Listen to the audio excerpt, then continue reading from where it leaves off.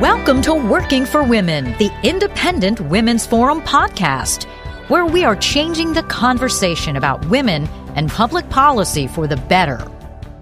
Welcome to IWF's latest Working for Women podcast. I'm Charlotte Hayes, IWF's Director of Cultural Programs, and I'm here this morning with IWF Managing Director Carrie Lucas. We're going to talk about the panel IWF is putting on in a few days, January the 11th to be precise, on the paid family and medical leave policy that the D.C. City Council has just voted to adopt, and why this policy, which sounds like a really good thing, might not be such a good thing. One of our panelists, who's a fourth-generation small business owner, told us that this policy could force small businesses such as his to fold their tents and leave the district. But I'm really getting ahead of myself. Carrie, could you just basically tell us what the D.C. paid leave bill says? Sure, Charlotte, and yeah, thanks so much. It is one of those issues that, on first blush, it sounds like such a wonderful thing. Who doesn't want people who have a new baby or have faced a major illness to have time off from work and still receive some pay?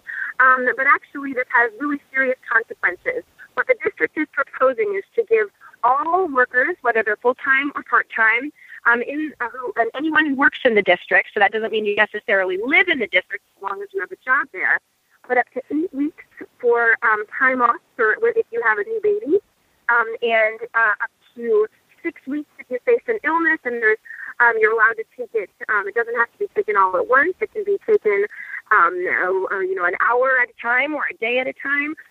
Which, of course, creates a lot of headaches for business. One of the major things is this would, of course, end up being quite expensive. The district anticipates having to raise $250 million. And they would do this by raising taxes on businesses.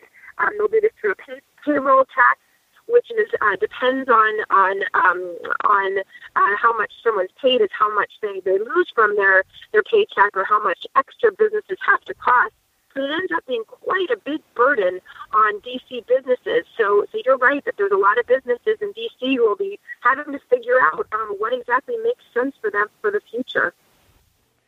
Carrie, I read an article that quotes one of the supporters of this bill, and she said something to the effect that, hey, just because a relative has cancer, you shouldn't be punished financially. And I think that makes it sound like it's really inhumane to find fault with this paid leave bill. How do you respond to that?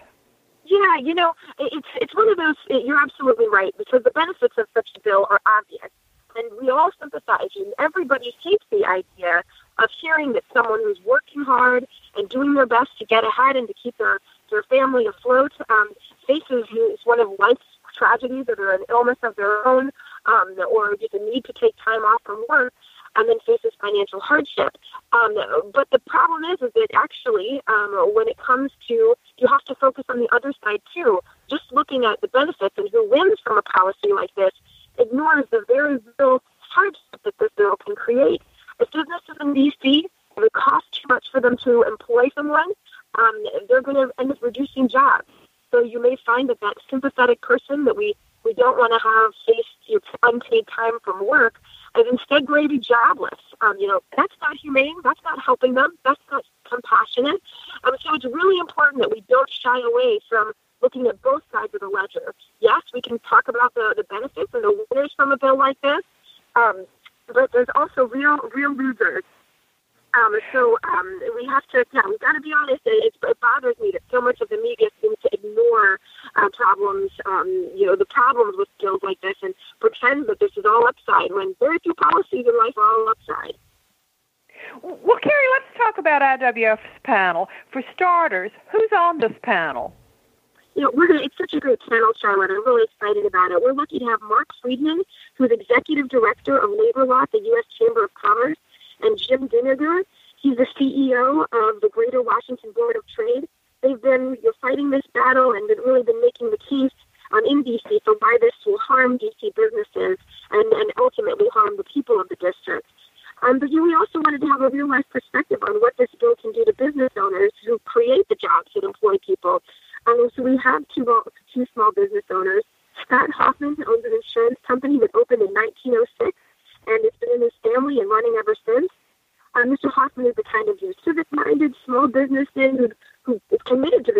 wants to stay where his family business began. But as you mentioned in the opening, he warns that he can foresee having to relocate because of this paid leave bill. He basically points out that a policy like this is a red flag telling small businesses don't come to Washington. And then another panelist is Ariane Bennett. Miss Bennett and her husband co-founded the Amsterdam Falafel Shop in the district. And she actually she favors some form of paid leave, but she worries that employers are going to have to pay the full cost of this proposal. The small businesses like hers are going to be hit very hard. And she told the Washington Post, here's a quote that I thought was really kind of tells the story. As a small business, we have teeny tiny razor-thin margins that we live with, and here's another almost 1% out the door. The district needs businesses like these. We need them because they provide jobs and they contribute to the tax base. Not to mention providing services and products that enhance the quality of life in the district. But this really should be a lively panel, and IWF's executive director, Sabrina Schaefer, will be moderating. So I think it'll be a really great conversation. Carrie, aren't you leaving out one very important panelist? I guess so. I'm going to be on the panel as well. Because my husband is in the Foreign Service, I've lived in Europe for much of the past decade, and as most people know, countries in Europe have a lot of the kinds of policies and the paid leave benefits that the district is now considering adopting. So I'm going to be talking about what I've seen and from how these policies are working out in Europe. So, Carrie, you've seen the future, or the future if we continue along this path. How does the future look? What are the pros and cons of the generous paid leave policies in European cities? Yeah, it's interesting because I think you often hear, this is another one of those only looking at one side of the ledger. So often when you hear talk about the paid leave debate and you hear about how the U.S. is so far behind Europe that they make it sound as though the women in Eastern, particularly women in Western Europe, have just live in a paradise of flexible work benefits and it's so wonderful. And there's an aspect of that. A lot of women I knew had babies and really enjoyed being able to take 6 months or 9 months off and to still receive some pay from the government. But there's a big downside to that. A lot of these women had trouble finding jobs. They felt as though their employment opportunities were limited. Some people want to take all that time off and felt kind of burdened by it. And then there was you look at some of the numbers and the statistics bear this out. Women, there's kind of a hidden secret. Women in Western Europe are much less likely to be managers and professionals in companies, private companies, than women here in the United States. And part of that is certainly because of the cost of paid leave. One thing, as you know, Charlotte, I'm involved in kind of the day-to-day management of IWF, and I have to look at the numbers and figure out what our budget is and how many people we can afford to engage and to hire to work at IWF. And like a lot of small employers, this could impose a real burden. I would be saying, gosh, if somebody's going to disappear for 8 weeks at a time every year, maybe we need to continue outsourcing that position. Some businesses, it's not being cold-hearted. It's because of the financial aspects of this, and that happens in Europe. A lot of people look at women and say, "Gosh, she's 30 years old and just got married. She's probably going to go off and have a bunch of babies and not be very reliable for the next 5 years." That can be a real drag on women's opportunities and their upward mobility. So it's really something that Americans should be aware of. Carrie, how does the district paid family leave policy stack up with similar policies around the country? Well, it's interesting because obviously, the United States, we haven't had, many paid leave mandates. California offers a relatively more modest paid leave program than what is going to be offered by the district, and they've just kind of started experimenting with similar packages in major cities, in California and in New York. But this will be a really interesting in some ways experiment to see how this goes, because the DC is really going into uncharted waters. And one thing that makes this program so interesting is that, as a lot of DC residents are kind of complaining about, a lot of the people who will benefit from this policy don't even live in the district.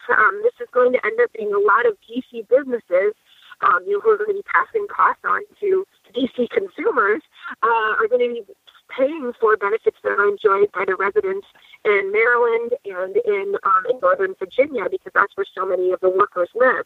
And I should mention, another aspect of this, this is going to be an incredibly complicated system. The bill, I read over the language of the D.C. bill, and it leaves a lot of questions unanswered about how exactly this is going to work. But it basically says the D.C. government is going to have to come up with an administrative structure, basically create a whole new agency and bureaucracy to try to administer this incredibly complicated law. And it's also going to create beyond the out-of-pocket costs of this food being hit with a new payroll tax. So you have to administer this thing. This means that you're going to have to be trying to figure out schedules and know that your employees may disappear for weeks at a time, or they may disappear for a few hours and say, hey, that was my unpaid leave. I'm not just blowing off work. It's going to make it really hard for businesses to manage their schedules and create a whole lot of new red tape and infrastructure that they need as well. So there's a lot to really think through, and I don't know that the D.C. Council has thought through this, which is why we really need to talk about this and be careful. Carrie, it looks like, though, that the district may very well be stuck with this policy until it fails utterly, wreaking a lot of havoc in the meantime. But the City Council has the votes to override a veto from our mayor, Muriel Bowser, who, by the way, has some reservations about the bill. It would have to be approved by Congress, but it does look like it has a very good chance of becoming a reality. So what do you hope to accomplish by putting on this panel? Well, as you know, Charlotte, the topic of paid leave and the government kind of requiring businesses to provide paid leave has been a topic of discussion. Hillary Clinton had talked about such a mandate as part of her presidential campaign. You regularly see proposals in Congress, and it's really a growing conversation around the country about creating this kind of mandate. Certainly, this is a really important opportunity since the district has been engaged in this debate to make sure that people are hearing both sides of the story. So often the media is just focusing on the benefit and making it sound as though it's purely compassionate and really a no-brainer. But we wanted to try to raise the profile and make sure that people within the district, but then we hope to attract the media so that this will also spread down and people around the country will hear some of the arguments and some of the real-life consequences that businesses are considering as they stare into the creation of this new law. It sounds like a great panel, Carrie. When is it, where is it, and how can I sign up? Okay, great. It's Wednesday, January 11th, and it's here in Washington, D.C., where the famous Grover meeting is held. It's right after the Grover meeting breaks up. It's at the headquarters of the Americans for Tax Reform, which is 722 12th Street Northwest on the 6th floor. We'll start at noon and continue until around 2 p.m. And you can sign up online, so please come visit us at IWF.org. But Carrie, that's my lunchtime. Well, we know that's a big concern, Charlotte. We got you covered. IWF is going to be providing box lunches from Chick-fil-A. Okay, Carrie, I set you up really nicely for getting Chick-fil-A in. But seriously, this is an important issue for anyone who cares about creating a thriving economy. And I think it's likely to be one of the best discussions of the issue you will hear. Please go to our website, IWF.org. Please respond immediately. We want you to be there. And Carrie, thank you so much for doing this podcast. And thank all of you out there for joining us for this Working for Women podcast. If you enjoyed listening to this podcast, please give it a thumbs up, share it on social media, or stop by IWF.org for similar content.